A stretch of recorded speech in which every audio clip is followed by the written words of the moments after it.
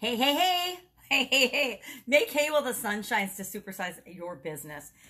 This is an idiom or an expression that's been with us at least here in America, since the mid 1500s. Since the mid 1500s, well, I guess not in America in the mid 1500s, but with us as human beings since the mid 1500s. And any expression, any saying that's been with humans, it's from a proverb, of course, since the mid 1500s, it's definitely impacted our overall thinking and culture and beliefs and everything. It's colored everything that we do and think and how we behave as human beings. So making hay while the sun shines, of course, it means to, take advantage of a limited opportunity, seize an opportunity, because it's not going to last forever. Now, I know we build this in our businesses and we build this as a way of marketing and selling to people. We offer products and services for a limited time. We want to offer them for a limited time to actually add to the scarcity and to get people to buy now, to take advantage of it, because we want them to buy it now, right?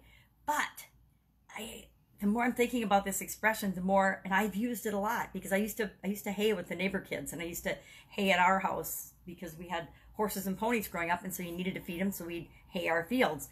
And you had to make hay while the sun was shining. You couldn't make hay in the rain because it would mold and spoil and actually would start barns on fire. But making this expression, and is like, take advantage of this opportunity.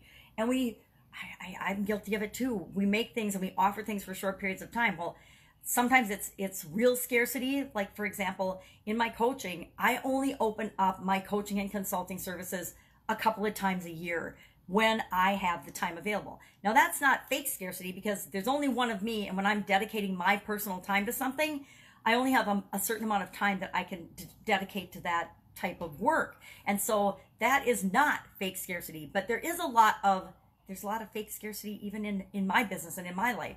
I have and offer different courses and online programs that I only open up and close certain times a year, but I could have them open all year long, right? But if I had them open all year long, people would not have a reason to buy. They wouldn't necessarily buy them now. So we do these things in business to create this sense of urgency, to create this sense of scarcity, and that you have to do it now or you're going to miss out. But most of my online stuff, if I'm being honest, and I think I'm going to rethink this and make it evergreen, which is when you have it all the time, is that, and I guess the reason I stopped doing some of it is most of my online courses also have an element of me in them, in terms of like a weekly Q&A call or live coaching or live group coaching. And so my time is again limited for what I can do with those, or what I want to dedicate to those particular things. So again, there's this lack and scarcity that's real, and then there's this lack and scarcity that's created online and in the world, and with sales in retail. Everything that we buy,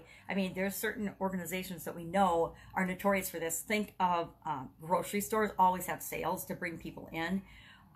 Retail establishments, like, a lot of them have gone out of business, but now Kohl's, for example, you go to Kohl's department store and everything has got this huge price tag on it, and then it's all like 70% off with all your coupons and sales and things.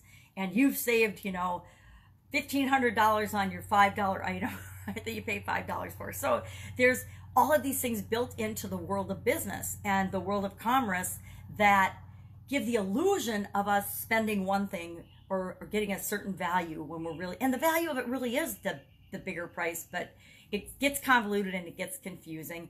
And it's because we're all trying to make hay while the sun shines. And I contend we need to continue to do that, because it is built into the human psyche that, hey, we have to have an opportunity to take advantage of it. If something is always available in its way, shape, or form, it's always the same price. Think of commodities. I mean, you're always going to buy gasoline. You're always going to buy sugar. Well, don't buy sugar so much, but most of us still buy sugar and sweets and, milk, butter, and eggs.